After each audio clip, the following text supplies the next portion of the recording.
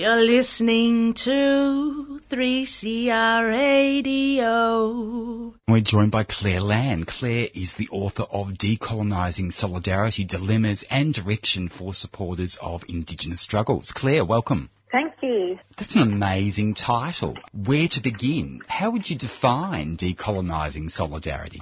Well, it's got a double meaning. It means that the practice of solidarity needs to be decolonised.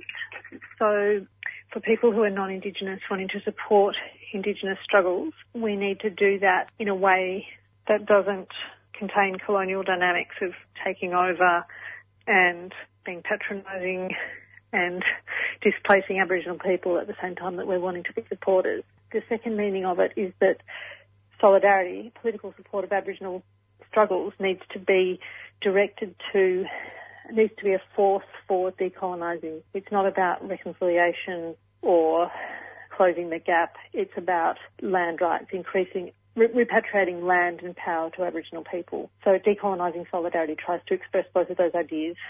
And of course, Indigenous solidarity is so incredibly important today on what is a disastrous day really for Indigenous communities. I mean, it's incredibly insensitive that we're actually celebrating the 26th of January when it was just the beginning of so many terrible things for Indigenous people. What emotions come up for you, Clare, when you hear the words Australia Day? Australia Day makes me think of flag-waving Aussies and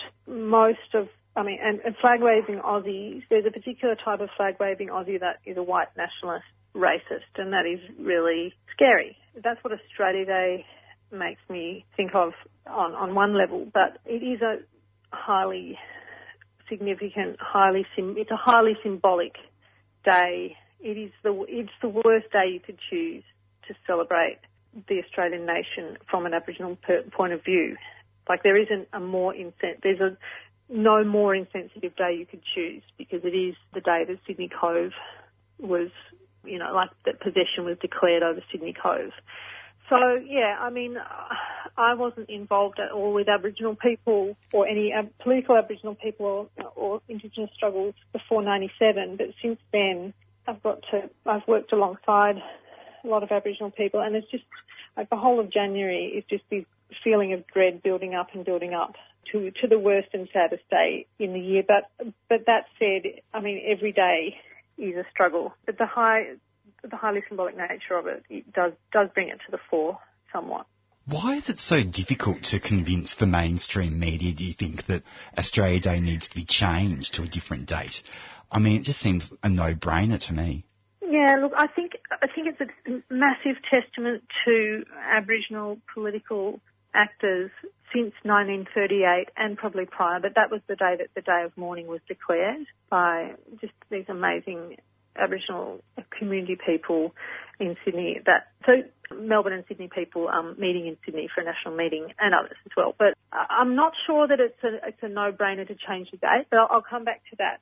I think the fact that each year there is more and more questioning by a greater number of, the general population, non-Aboriginal population of Australia, I think that has been increasing. So Aboriginal people have been chipping away at the idea of blindly celebrating on Australia Day, because it's a bit like dancing on the graves of Aboriginal people, to just celebrate and not at all reflect or recognise that there's another side to the story. So yeah, but if you want to talk about change date, that'd be good. Do you want to go to that now? Yeah. What are your thoughts on that? Yeah, I think that it's one of those things that 3CR listeners should really, really spend some time on, because there's a lot of amazing sympathy for Aboriginal struggle on 3CR and amongst the listeners, but there are a number of political nuances.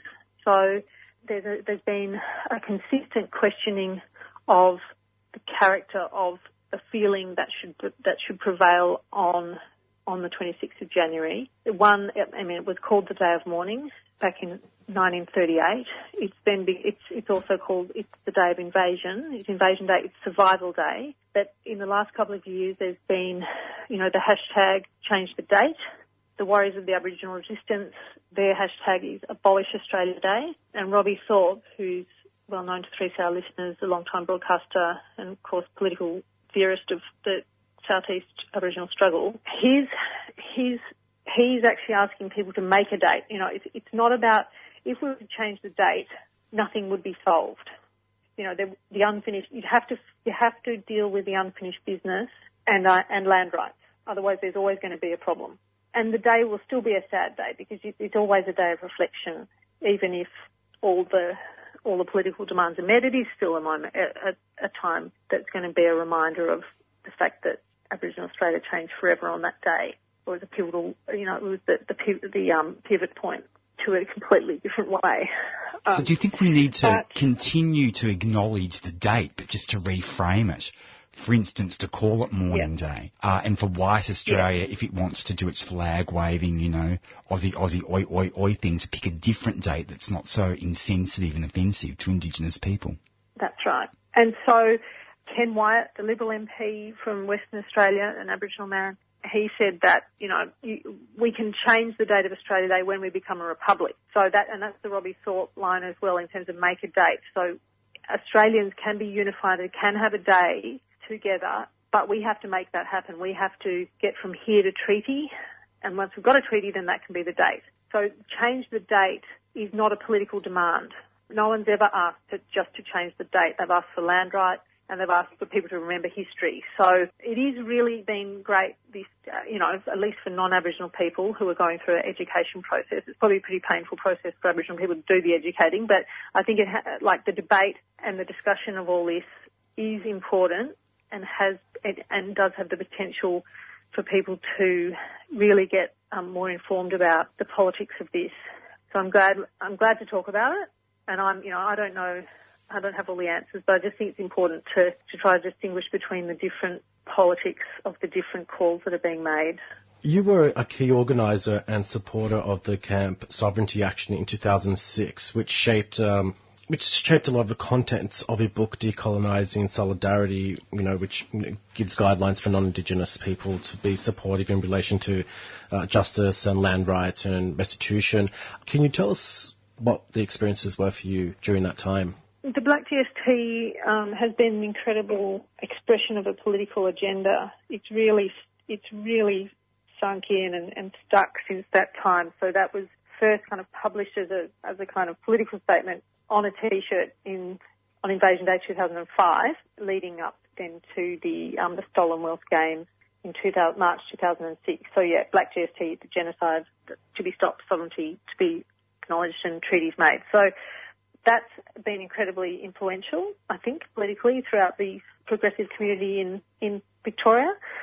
Yeah, it was beautiful to be part of a staunch group, a key supporter of that staunch group of Aboriginal people. It was Gary Foley, Robbie Thorpe, Marge Thorpe, a beautiful man called Targan, and people like Erika Waiulu and Michael Penrith were around too. So the solidarity politics that unfolded at the camp were typical of stories I'd heard and a bit of history I'd read, particularly written by Gary Foley, about whiteness and blackness in the struggle. Over the 20th century, there have been lots of campaigns, including for Catsi, which ran the campaign to hold and win the 1967 referendum, and then things like Jabiluka and different campaigns often have been characterised by conflict and contest over how supporters are expressing that support. And Aboriginal people have had to, you know, they want useful supporters, and they'll put up with quite a bit if supporters are being useful, but sometimes it's too much.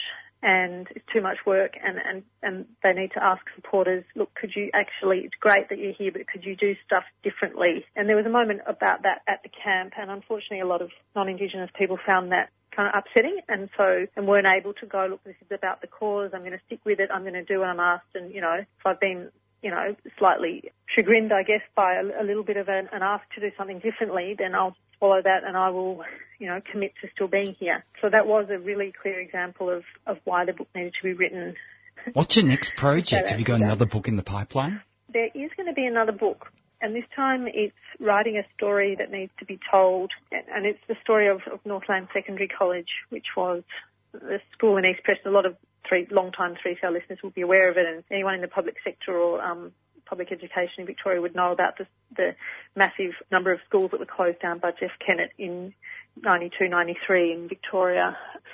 Northland was one of them, and it was the school with the highest number of Aboriginal kids enrolled anywhere in the state, and there was a massive campaign by the community there to stop the school from being closed and then to gain its reopening a couple of years later. So it's a well-known story, particularly for a lot of Koori people, but it needs to be further amplified, and it's a case of systemic race discrimination by the state.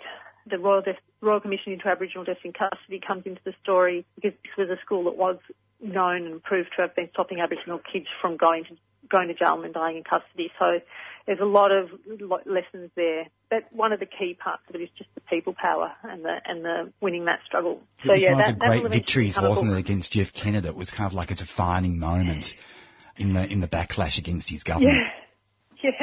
Yeah. It was one of the things that really pissed him off, and he has then rehabilitated his image to some degree, or tried to, but really he, this story can't be let go. I mean, the histories of the Kennett era, they don't even talk about Northland, and it was one of the biggest battles of his political career. So, yeah, it's interesting how even in that short time, the histories have excluded the Aboriginal view of the Kennett years, not just Northland, but also like the Native Title Act and what he did around native titles. So, yeah, I mean, even since my time as a uni student and up till now, I can see the process of history being written, Aboriginal history being written out. You've been listening to a 3CR podcast produced in the studios of independent community radio station 3CR in Melbourne, Australia. For more information, go to allthews.3cr.org.au.